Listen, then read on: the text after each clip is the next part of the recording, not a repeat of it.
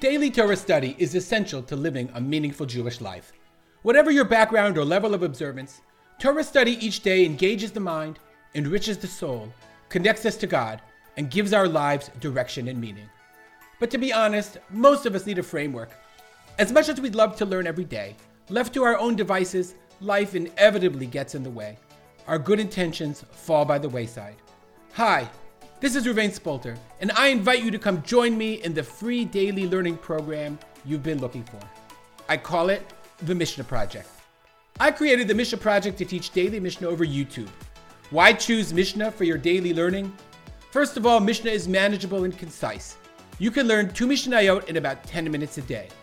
The Mishnah Project is understandable and clear. You'll not only be hearing the Mishnah, but seeing the text and visual aids to help you understand the Mishnah clearly. Finally, the Mishnah Project is comprehensive. Studying just 2 Mishnayot a day, you'll finish the entire Shas in under 6 years. To join the Mishnah Project for free, simply go to mishnah.co/join, where you'll find links to the WhatsApp group, the Telegram group, our YouTube channel, and even our podcast feed. That's Mishnah with an H.co/join. And start your journey toward completing Shas today.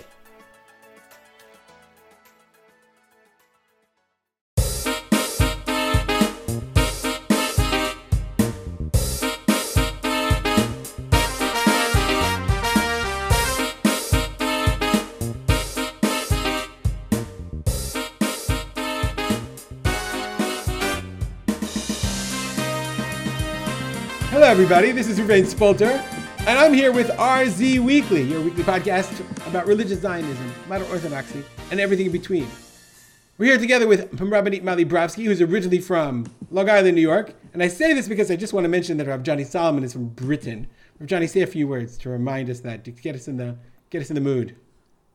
In the mood because I've got a British accent. We love British accents. I know if you're from Britain, you don't get that. I'll be sitting here drinking my cup of tea as we continue our weekly. Is that a cucumber sandwich I see? Okay. Anyway, today we wanted to discuss the legacy, if we can, if we're worthy. I really mean that in a serious way. The legacy of Harav Aaron Lichtenstein, Zecher Tzadik Livracha. Last week was his yahrzeit, but it was also Yom Ha'atzmaut. So we talked about religious Zionist issues. But today we wanted to sort of step back and talk about the legacy of Harav Aaron Lichtenstein, both from an intellectual point of view, but even more importantly, from our perspective, we wanted to ask a really hard question to answer, which is, what is Rav Aaron's lasting legacy, his lasting impact on Israeli society?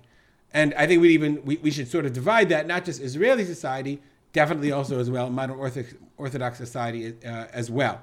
So I'm going to sort of turn it over to Mali and ask her that question. It's kind of a thought experiment because in a way you'd have to sort of say, Mali, like, what would life have been like, or what would Israel have been like had Rav Aaron not made Aliyah, which is a really fun thought exercise to discuss, because then you'd have to say, ooh, what would YU have been like? What would American Jewry have been like? So you can always go in that direction if you're interested. But let's focus here on Israel. What would Israel have been like had Rav Aaron not been here? And in that way, what is his lasting legacy here in the Jewish state? Right. So I think that's a great question. I think to open it, I'll just very briefly talk about what I think his, if you had to pinpoint what elements, you obviously can't really narrow his contribution down into a 5-minute summary or a 2-minute summary, but I do want to mention the things that I think are most outstanding in his thought or his worldview, because I think when you talk about what he contributed to modern Orthodoxy, both in Israel and in America, you have to understand what his intellectual or philosophical legacy is, and then think about how that legacy impacted the communities both here and in Israel. So I think when we think about his legacy, again, there's so much to say. You can give an entire shiur on Lichtenstein's legacy, but if I had to distill it, I would say he was the our generation's spokesperson for true, whatever word you want to use, right? We call it modern orthodoxy on our podcast, centrist orthodoxy, religious Zionism, whatever it is, right? He after the Rav, he was the next voice for what I would call true centrist orthodoxy, in the sense that, and I think what his genius was on the one hand to talk about the primacy of Torah, and at the same time to accept the validity of taking in values from the secular world. So in standing in that way, I think he was able to kind of buffer critique from both, meaning the standard critique of the society from both the right, which was like, why didn't anything but Torah, but also from the left, which is like a kind of watered down type of more tepid modern orthodoxy, where Rav Aaron was the opposite of tepid, right? If I would say what is his legacy, I would say it's primacy of Torah, nevertheless value of the secular world when that secular world elevates your life and the way you live your life, which is something I don't think I need to elaborate on because we've discussed that quite often on our podcast. But he also had a one of his very, very strong values was kind of striving for excellence.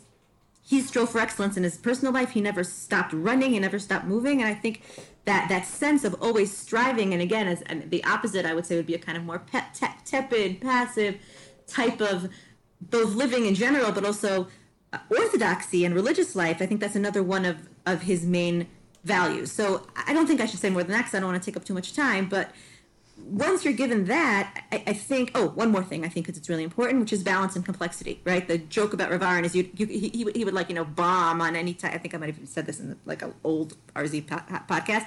He would be on like these political Israeli talk shows and he would bomb because you need people talk in sound bites, and he could not talk in sound bites, right? Any question you'd ask him, the answer would be, well, there are three approaches. There's approach A, there's approach B, then there's approach, right? That was everything, right? The ability to see life, as he quoted, I forgot which poet, I can look it up, 1 second, I'll check, to see life complexly and to see it whole. Let me think of, see the whole expression. To see life steadily and to see it whole. That's a quote from Matthew Arnold, and that's very much, right, this kind of steady, holistic perspective, but to see the whole picture and to see the nuance and to see the balance and to see the complexity. So then if you ask me, what do I think he brought to America? I mean, what I think he brought to Israel, and again, I'm saying a lot, and I'll pass it along, and again, maybe these will be jumping points for Johnny. I think what he brought to Israel is two major things. One is, well, a few major things. I won't limit my number. I'll just say a couple of them. One is this complex worldview, which I think the religious Zionist world needs.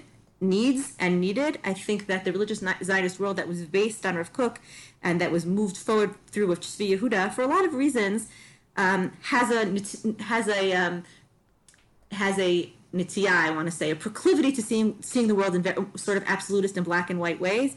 And Rav Lichtenstein kind of pushed against that and added nuance and complexity. I think his focus on first of all, the sheer level of Talmud Torah that he brought to Israel through his, I'm going to wrap it up, through the sheer, he was just the greatness of the level of him as a Talmud Chacham and the type of Torah that he established in his yeshiva, I think was extremely valuable. And this is the last thing I'll say, is that I think we see, and again, Ruby, you're going to want to come down to nuts and bolts, but I think we see his imprint on Israeli society. It's great when I don't even have to ask my questions. You're already. I'm anticipating.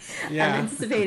I think for me, I think the way we see his imprint on Israeli society, Johnny had a brilliant idea that he's probably going to say in a second when we discuss this in the beginning, so I'll leave that to him. But what I'll say is, the amount of the imprint that his Talmidim have on Israeli society, right? The impact his Talmidim have in so many areas, whether that's yeshivot hesder that are founded by his students, whether that's students who are in politics, who are just in the public sphere, who are just in all branches of Israeli society and who follow his approach to the world. And I think you can see in who they are his stamp, right, in those yeshivot. And if you want me to give more examples, Ruby, I will if you want to ask. I think through that, I think you can see that his legacy is, I know I'm like anticipating all of your questions. But I think in the yeshivot hesder, in Supreme Court justices, in rabbis and politicians and journalists who clearly find their path in his, I'll use his words, in his light, right? Meaning he's writing obviously about, living in God's light. But I think people who have been so profoundly influenced by him, I think we can see Rav Lichtenstein's impact on society. So now I got to cut you off. I got to stop because the only thing I've ever heard you be more passionate about is perhaps Star Wars and of course and of course Princess Diana. So not Princess Diana. Oh, sorry. You weren't passionate about the royal family? The royal family, not just Princess. Oh, not Princess. Princess Diana was like, apologize. Cheerfully withdrawn. Anywho, wow, you could obviously Molly has more to say, so I want to turn it over to Johnny. And Johnny, before I give Molly a hard time, or actually I don't even have to because then she's gonna I'll tell her to ask my questions and then answer them. I've been thinking about this since we picked this topic a lot last week. I'm wondering if it's really fair. If it's a fair question. You take someone who devoted his life to Talmud Torah. Literally, that was clearly the main love of his life. And the main love of his life was teaching Torah to students. And he did it in the confines of a yeshiva. And he did it on the highest possible level and did it for as many years as possible. Is it fair to say, okay, then what have you done for Israeli society? You are an unbeliever. You know what I'm saying? I don't know if it's a fair question, number one. And number two, we haven't defined the word impact either. So with those two questions in mind, can you sort of help me understand, do you think it's a fair question even? I mean, is it a fair expectation to say, well, he was great, but what did he do? How did he change Israel? That's on the one hand. And then how do you define impact in a way that you're going to answer it, I guess, affirmatively if you do? Okay, so I'm going to step back slightly, address the question that was asked of Mali, and then begin addressing the question you've just asked me. And I'm inspired by some of the things that Mali said. Let me just reflect on often how we speak of legacies and biblical and the rabbinic and Torah personalities. Oftentimes you'll meet a certain Rav and you'll say, he's a graduate of Ponevezh, and everything that person does kind of represents a mold of Ponevezh or Mir or YU. There's a certain way of doing things and a way of being, a way of thinking that's representative of the institution from which they've come from. It's not to say they don't have their own personality, but that institution very much is what's guided and what continues to guide their way of life and way of thinking. When I think of Rav Lichtenstein, and I wasn't worthy to be a student of his, I studied in Keren B'Yavneh, but I've spent much time listening and learning to his Torah. He was multifaceted. The truth is, we could talk about his biography, but it actually really is irrelevant because he took many different things which were important to him. His love of Torah, his background, his relationship with his father-in-law. But he then created this extraordinary mold, which I'm saying called Rav Aaron Lichtenstein. And then he owned the Torah that he learnt through that unique, multi-faceted mold called him. And that's quite rare, where you can see how his understanding of the wider world, of literature, shapes how he thinks. You can see how his American background also somewhat shapes how he thinks. You can see how his more centrist approach and his passionate Zionism shapes how he thinks. And yet, notwithstanding those many different facets of his personality, his absolute not just immersion in understanding, in original thinking in Torah was remarkable. And so you have somebody who has many different parts of him, who then takes Torah and that shapes him and he shapes it. He owns that Torah absolute. And when it therefore comes down to the question of what does that do in terms of Israeli society, go back to what Mali said, which is, a lot in the religious Zionist world was lacking complexity. There was a lot of, as you said, also sound bites. It was all about singular things. And he wasn't a singular person. And knowing that whenever he spoke, you didn't quite know what he was going to say because he brought all these different ingredients to the table.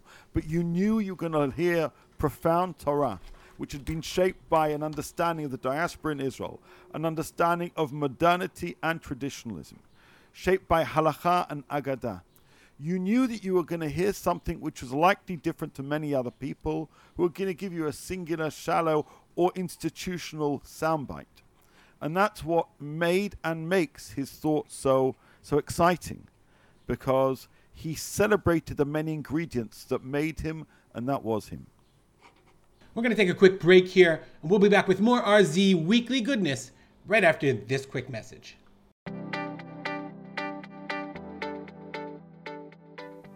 Shalom, this is Rav Johnny Solomon, and I would like to tell you about the services that I provide to men and women around the world.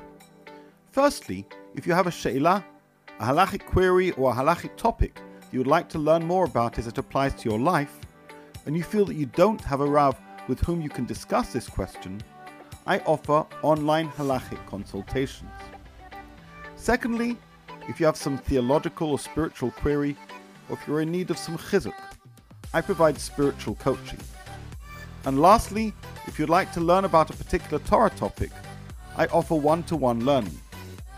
For each of these services, you can book an appointment for a small fee at my website rabbijohnnysolomon.com, which seamlessly, with the magic of Calendly, then appears in my online calendar. And within a few minutes, you'll receive a message with a Zoom link. Thank you for listening, and I look forward to talking with you. And we're back. Speak to the second part. I was actually taking notes about what I wanted to respond to, but speak to the second part in your mind, because I'm going to come back to Mali. Is it fair to ask or to expect him to have an impact on Israeli, on larger society? Is that reasonable? The way Mali sort of described it? It's not.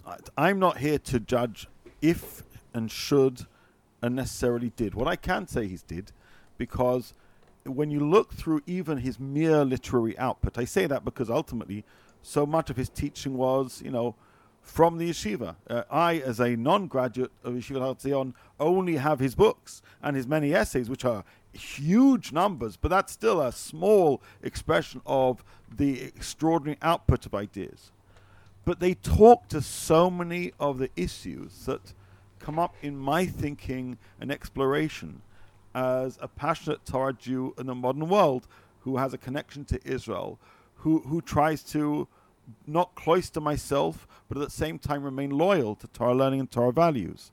And so whatever flashpoint of ideas, questions about who is a Jew, his essay on Brother Daniel is groundbreaking in terms of framing something which I know the Mamrei Chazal, but nobody put it together the way he put it together, with that sense of reflection in terms of what is Judaism, not in terms of Talmudic law, we knew that, but in terms of modern day understanding of Talmudic law vis-a-vis cultural understandings of Talmudic law.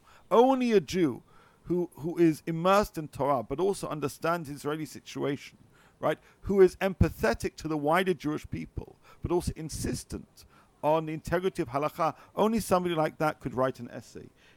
His writings on Baruch Goldstein, his essay about an ethic independent of halakha was a game changer, just in terms of taking forward a series of ideas that, again, we all knew existed, but nobody had put it together and helped us say, so what does that mean? And so, as somebody who's hungry to make sense of this rich tradition called Yadut, but also keen to understand how that interplays with other traditions and cultures and teachings, Rav Aaron modeled that. And very, very few other people did, and even if they did, they didn't do it with a level of flair and depth as he did. And it made us realize, boy, we shouldn't be so shallow, because this is somebody who takes his time before he speaks and writes. And too many of us are kind of knee-jerk, pleasers, wanting to give the vort of an idea, but actually said, I want to give the depth and meaning of a concept.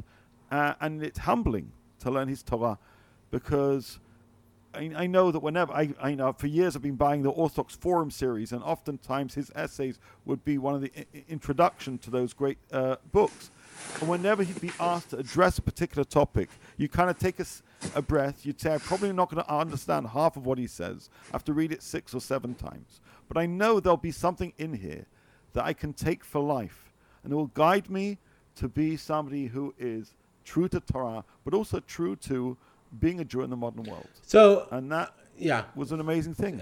I'm gonna sort of play my role here, but I'm gonna do it obviously with incredible sensitivity. And I guess I sort of prefaced it by saying, I wonder how fair it is to expect, how did it impact Israeli society? But I want to harken back to something that Mali said, which was that he spoke like he bombed on political shows. Because political shows, you take a position, you argue your position, very clear, and anyone who ever heard of Aaron speak, and I was blessed to, during my year in Grus, to be in his shir with Baba Batra, and it was the first time I think I really understood, the Brisker Lumdus well. It was really clear. Nonetheless, I just, looking back, have this sense like he was academic, not just in his writing and speaking, but in his thinking. He was an intellectual, but he was an intellectual wholly formed in an American intellectual, cultural, academic environment. And you took this incredibly brilliant man with amazing things to say, and you put him in an environment where not only doesn't he, some have written about how he doesn't, like, his Hebrew it's just not possible to be on the level of his PhD in Milton. It's just not possible, as brilliant as he was. So you can't be eloquent because you can't quote in the same kinds of ways and allude and refer and all that. But I had the sense that he just spoke a different cultural language. And the reason why that's so meaningful to me is because I think that harkens back to discussions that we've been having. That's just the Ola experience. There's literally nothing Rav Aaron could have done about that reality, in a sense, and I wonder, like, we're not Israelis, so I actually did some research and spoke to an Israeli or two about this, and I wonder if, like, his ability to impact Israel was ultimately limited for that just simple reason that he was unable to speak to broader Israeli society outside of the world of ideas and outside the world of the yeshiva. So and that's not a criticism. It's just a fact. It's a reality. God forbid. I don't want anybody to come away saying I'm criticizing Rav Aaron. I'm not in any way. And it really makes me wonder. Like, I remember going to RCA conferences where Rav Aaron was speaking. The place was packed, and they all wanted to hear what he had to say. And there was a buzz in the room when he got up to talk. I never experienced that in Israel. And I'm sure that in the Har Etzion it was like that. But I wonder, I wonder, Mali, if you're interested in playing that other game, what would America have been like? What would YU have been like had Rav Aaron stayed? And maybe it wouldn't have shifted so far to the right as it has. Yeah, right. Johnny's itching to say something. Can I just pick up on a really small bugbear? It's a bugbear, by the way. Wait, I don't speak British. What is a bugbear? What is a bugbear? Yeah. So the bugbear is, you said, well, you do talk about him and we not being Israeli. And I'd say, no, but I am. I'm not Israeli, born in Israel, but I'm Israeli. And it was exactly what you argued last week, Ruby. You were like, don't, right. Your argument was come and be who you are. I mentioned that firstly because and he did, and that's great. And by the way, his Hebrew was that his Pras Yisrael was for his writings.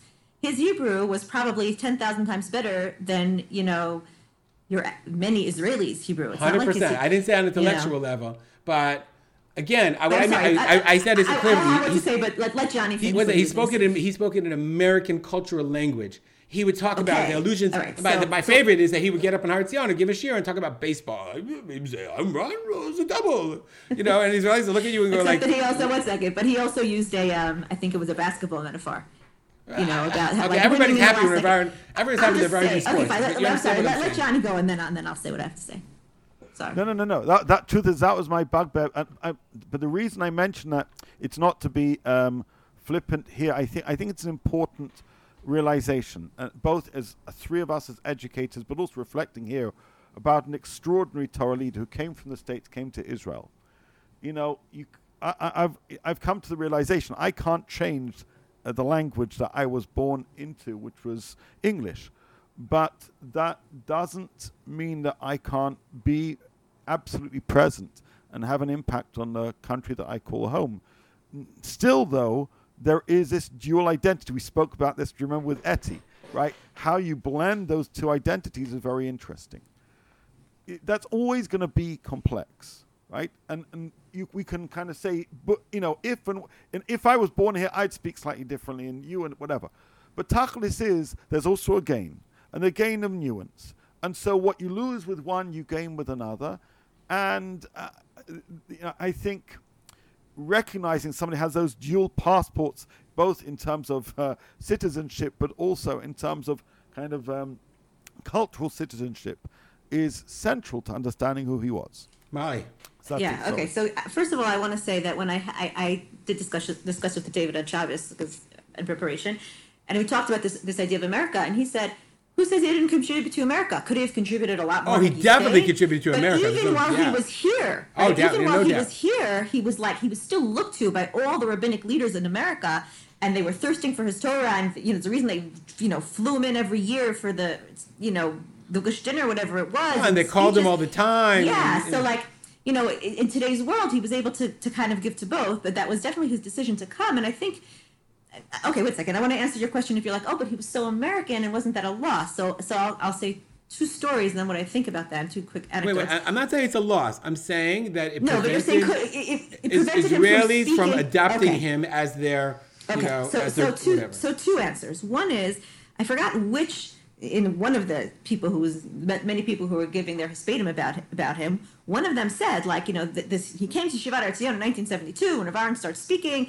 and this is a person who's immersed in Israeli society and speaks Rav Kook language, and Rav Aaron was speaking, and he's didn't understand a word he was saying, not because I didn't understand his language, he didn't understand the lens through which he was viewing the world.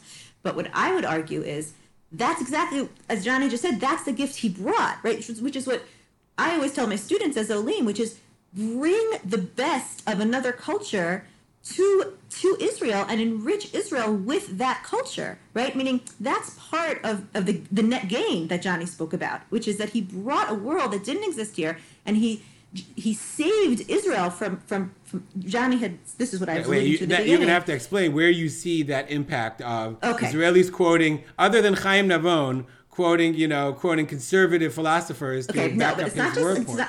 Okay, so here I'll just, first of all, Chaim Navon is also the one, I just want to say in my second story, who wrote about how, the first time he opened up, not Rav Lichtenstein, but Rav Soloveitchik, he writes this in his book about Rav Soloveitchik, he said, my whole life, I learned Rav Kook, and it was all good, and then I opened Rav Soloveitchik, and finally I found a person who was speaking my language, right, and he was totally Israeli, and so there are many Israelis, I think, who, Rav Lichtenstein was the same for them, where maybe when he first started talking, he was speaking a language that was new, right? But all of a sudden, he was opening whole worlds to them, right? Meaning, I just had a conversation with somebody about Rav Kook in America, and I was saying the whole neo-Hasidut in America, and the whole they're looking for a certain spirituality and a certain language that they're dafka trying to get from Israel, right? Meaning this cross-pollination of cultures is actually valuable. So where do I see, so when you ask, well, where do I see Rav Aaron influencing it? So I think I said that a little bit in the beginning, right? I think, again, through his Talmidim, through the yeshivot, and I think the way Johnny said that,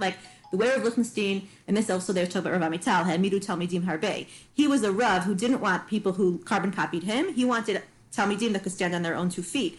But Otniel and Rav Shul's yeshiva and many other yeshivot that they're Yerucham, right? They're Talmid. These are Talmidim of Rav Aaron, but the yeshivot are all different, and they're their stamp is unique, right?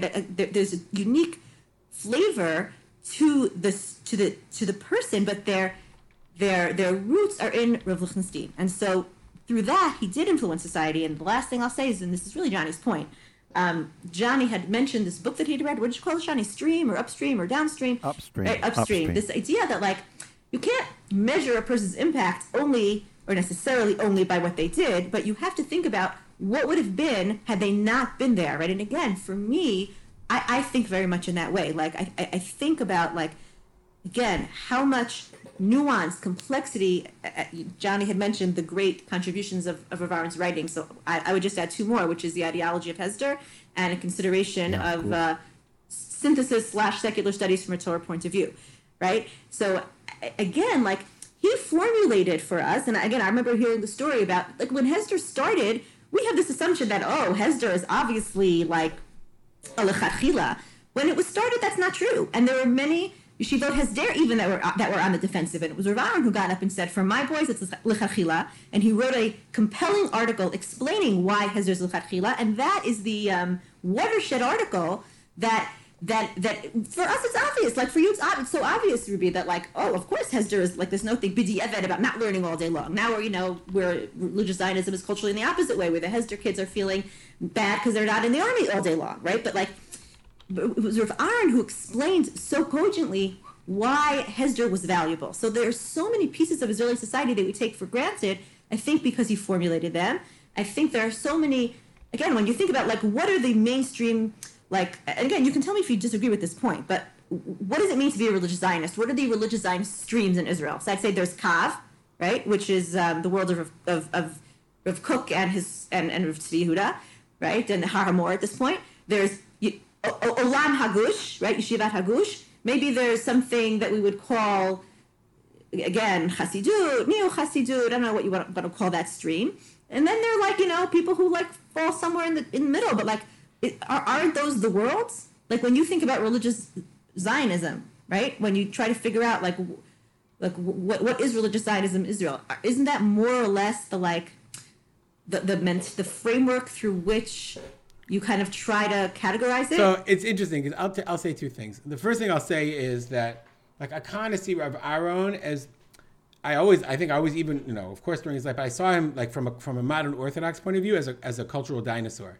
Like he was the ideal modern Orthodox, where he was like kol kulo Torah, but he could also quote English literature, but he used it to bring himself to a more religious passion, a religious fervor to get closer to God. That was the high culture that you speak about all the time, right? And that's gone; doesn't exist anymore at all that I'm aware of. Imagine if he wasn't there, right? I don't know if it's gone. My point is, it doesn't matter. I'm saying he started doing that in the '60s, right? Imagine he started doing that when he was raised that way. But I'm saying, imagine if there was no Rav Lichtenstein voice. If it was just the Rav. It's gone now, so I wasn't. But it's not gone now. We're fighting for it. You're fighting for it. Johnny's fighting for it. I'm fighting for that. I'm fighting for that. I'm fighting for high culture. I think we're just not about high culture. We're just fighting for like don't watch trash and be thoughtful. But 1 second. But high culture is just a stand-in. I agree with you. He did speak about high culture. I agree with that.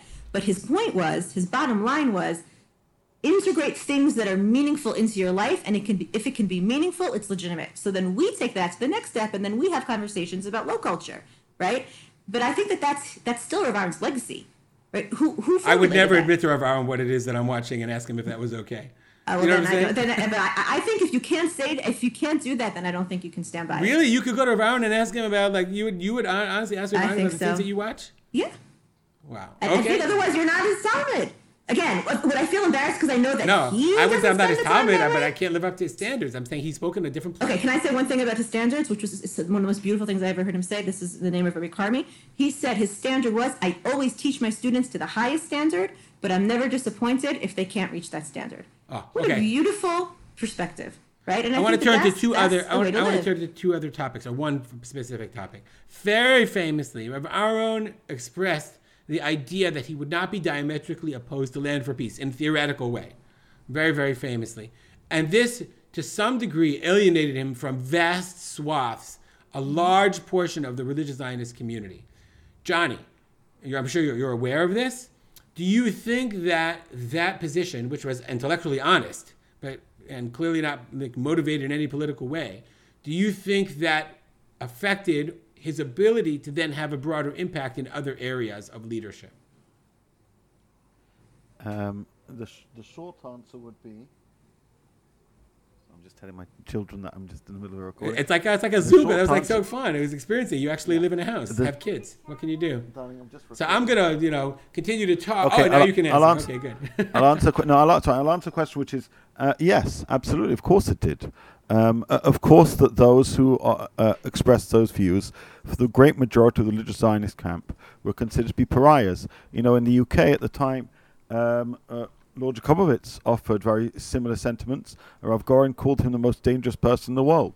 The reaction to those who took a position, they weren't exactly identical to Land for Peace, for the majority, for the heartbeat, shall we say, of the religious Zionist camps were you are traitors. You're traitors to the central value of land.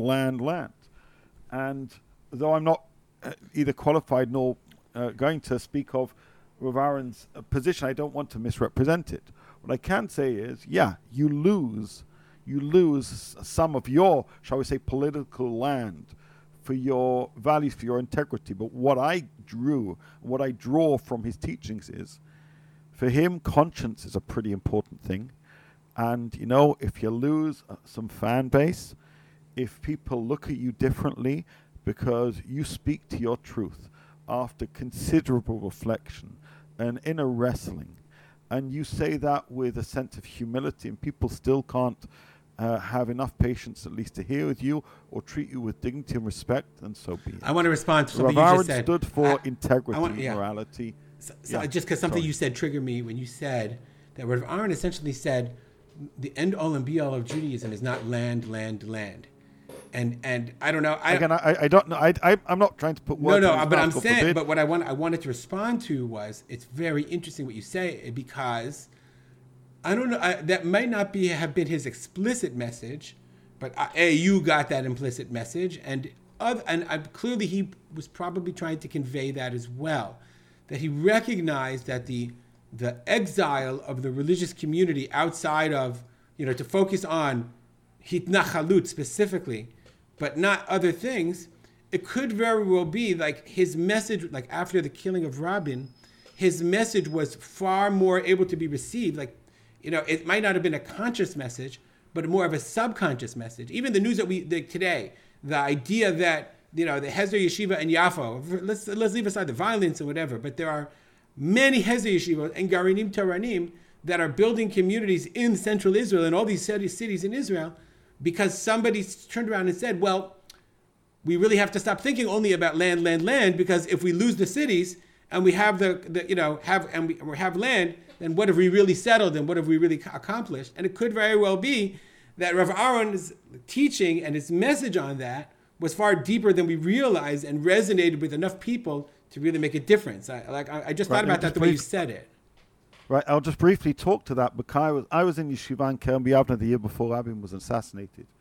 And in Kerem B'Yavneh there were very active moves to try and get students to go to demonstrations. Basically, it was kind of like everyone's going to these demonstrations. It wasn't really a conversation. And some were more peaceful and some were more tame. Some weren't less.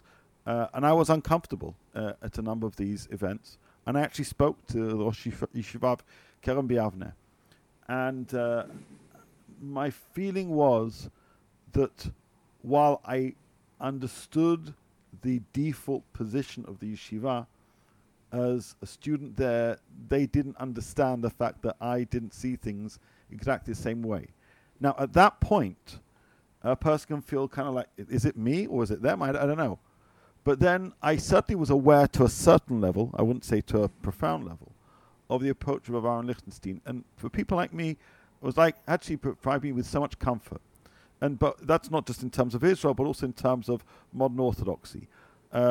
Certainly growing up in a community where there was not even stronghold, any hold of modern Orthodoxy. You kind of look at all the books around you and all the places you go, and you wonder, is the worldview that I think I'm speaking false? Because most people seem to tell me it is. And then you stumble upon his article which legitimizes and gives a framework to what is modern Orthodoxy, that it's an ideological community, and you say, yeah, that's me. Wow. And so me individually, both whilst in yeshiva, and since then, I found solace and wisdom in his teachings to speak to a person who maybe didn't quite go with the flow around them, either in terms of a more Haredi-minded community in the UK, or more insistent-minded regarding land in Kerem B'Yavneh in that time at that place. All right, Molly, we only have a few minutes left. I want to bring up one other issue that somebody mentioned to me, and this is another hat that you obviously wear. One Israeli said that when Rav Aaron joined Forum Takana, he said that was a fundamental shift, because until then it was like, who are these people and what are they trying to do? So speak for a minute about Rav Aaron, about Forum Takana. What is it for people who don't know what it is? And then about the fact that someone of Rav Aaron's stature would dedicate his time and his energy, which was a lot of time and energy, to this effort, and what kind of impact do you think that had? Yeah, that's a great example. So I don't know. You guys can correct me if I don't get exact details wrong. But We're not going to correct you because you know better than us. Yeah, but I don't know exactly. Forum Takana is a forum that was put together by I'd say religious leaders. It's a combination of religious leaders. It has on it mental health professionals as well. You can look it up and give us the exact details. But it's a place to go, right, for people who have complaints about sexual abuse in the religious world, and they listen to complaints and they actually act on those complaints. Now, you could say, well, why do we need that? We have a legal system, and we have a police system. Well, the reason we need it is because the legal system and the police system are limited in their ability to act in many ways. First of all, people won't go to them. And there are other issues that I won't get into. But what Forum Takana provided was, it really, I think, was the first time that certainly within the religious Zionist world, that people were held accountable, which is very important, right? When they would find out about a sexual offender, and they were convinced that that person was actually a danger to society, they were not afraid to act, right? And they were not afraid to take that person to task and to publicize that person and to limit his ability to, theoretically, or her, and I'm thinking about there are female sex offenders, their ability to hurt and harm other people. But I think most important was it gave voice to victims, right? It gave survivors, I'll use that word, I like that word better. It gave survivors first of all, just the sense that they were starting to be heard within the religious community, which is, I think, invaluable. It then encouraged more survivors to speak out. And I think also it's really helped awareness of sexual abuse and violence within the modern Orthodox community. People are, again, I think people didn't used to believe that if a person was well known to have been, to have done good things in the world, there's no way they could wrap their heads around the fact that he could also at the same time commit monstrous acts. And we're starting to, I think that the activity of Forum Takana is starting, and the fact that rabbis were on that is starting to chip away at that, and people are starting to realize you can be a rabbi, you can be, and I'm going to call him out because by accident I was mamlitz on him 2 weeks ago, and then the story scandal, you can be Yehuda Meshi Zahav, and the preponderance of evidence is, as of now, there's a lot of evidence that he is a... Okay, we're not going to go... I want to speak to Rabbi Aaron. I want to say that. Rabbi Aaron was one of the founders. He was one of the founders. No, but I want to say that because I was like, oh, everybody Yehuda Meshi Zahav is awesome, and then a lot of evidence is coming out that he is not who we thought he was, and that he's committed a lot of abuse, and I think it's important to know. But again, so the fact that Rav Aaron was on there gave the gravitas, right, to an organization like that to be taken seriously. And the fact that he was willing to lend his name and to do that work, right, I think Johnny's so right. Meaning, first of all, the fact that he was willing to lend his name gave it a tremendous amount of like seriousness and respect. Nobody could question it. But Johnny's also right that the fact that he was willing to be on Forum Takana demonstrates his willingness to, yes, become involved in Israeli society when he thought that it was necessary and that it was gonna positively impact Israeli society. And I think that's a really good example. Johnny, I'll give you the last word because we're running out of time. If you don't have one, it's great too. Well, I'll just, I suppose, repeat what I said, which is he was a tremendous Torah scholar who was true to his conscience and to values and to matters of import in society. And all too often, by the way, you find people are one or the other. People are involved in social action, but, less in terms of Torah or tremendous Talmidei Chachamim, but less involved in the real world and the real issues that come up. And when people would say to me, show me somebody who is, really religious and also cares about society and actively gets involved, gets their hands dirty and prepares to take flack and criticism, you'd say Rav Aaron Lichtenstein. It's a no, and he, in many ways, we're talking about him as a kind of almost a pin-up of for modern Orthodoxy. It's exactly what you kind of say. It's not what I tried to be. I just tried to be a person of integrity and teach Torah and have many students. But the ability to point to him, to look to him, to turn to him, to listen to his voice, was not just a source of chizuk for many people of many different communities, but his very personality, his Torah personality, meant that we were able to say, that's one of my heroes. And when people got to understand what he was as a hero, they'd say, wow, this guy's, as I began before, he's multifaceted, but somebody who is prepared to do so much and sometimes lose things for the sake of what is right. I want to end up. You want to say one thing? Just one very quick thing, because Johnny, as you said, like Johnny just triggered it in me. I think it's really a good point that Johnny just made, which is you can have many tremendous Talmidei Chachamim, right? Talmid Chacham. To also be a Talmid Chacham, you could also maybe have people who are tremendous ethicists. To be also a tremendous Talmid Chacham, to be a tremendous person of ethics, to be a tremendous person of secular knowledge, to combine all, to be a tremendous person of depth and complexity. You can find many people, perhaps, who excel in one.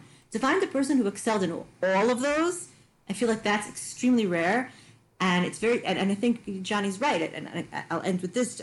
When Rav Shlomo Zalman passed away, Rav Aaron always needed a rebbe. So Rav Shlomo Zalman was his. There was a Rav, and then Rav Shlomo Zalman Auerbach, and then when Rav Shlomo Zalman passed away, Rav Chassid was looking for another Rebbe, and there's this story going around, which may be apocryphal. They said he couldn't find someone who also had the depth of personality and the Torah.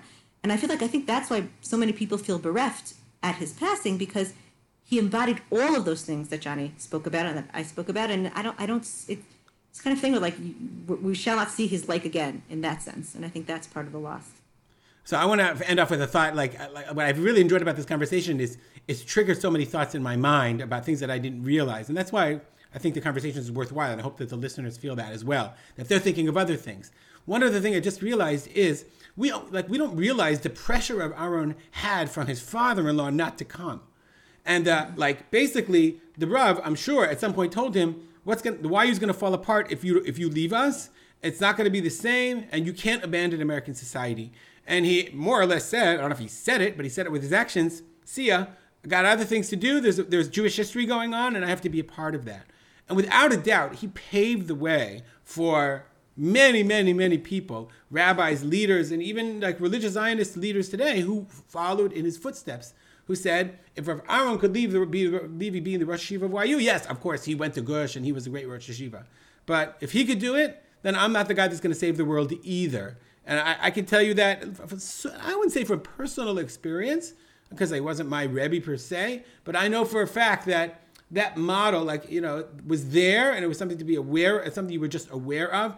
And I think it's not for nothing that the joke goes around that, you could take a street of computer programmers in Alon Shvut, and they would be premier educators across the United States of America, or they were, or they could have been, or what have you, because he's established a model, and many, many people followed in his footsteps. So we obviously didn't get to the fascinating, tantalizing question of what would America and Jewry have been like? Would it have been different had Rav Aaron stayed? I would encourage our listeners to share with us their thoughts on our Facebook page, or you can email Johnny or Mali or me and share with us your thoughts. If you have any other thoughts about this topic, we'd love to hear from you as well. I want to thank Rav Mali Borofsky, Rav Johnny Solomon. I didn't do our bios this week, maybe next week. And I want to thank my son for our music as always. Have a great week, everybody.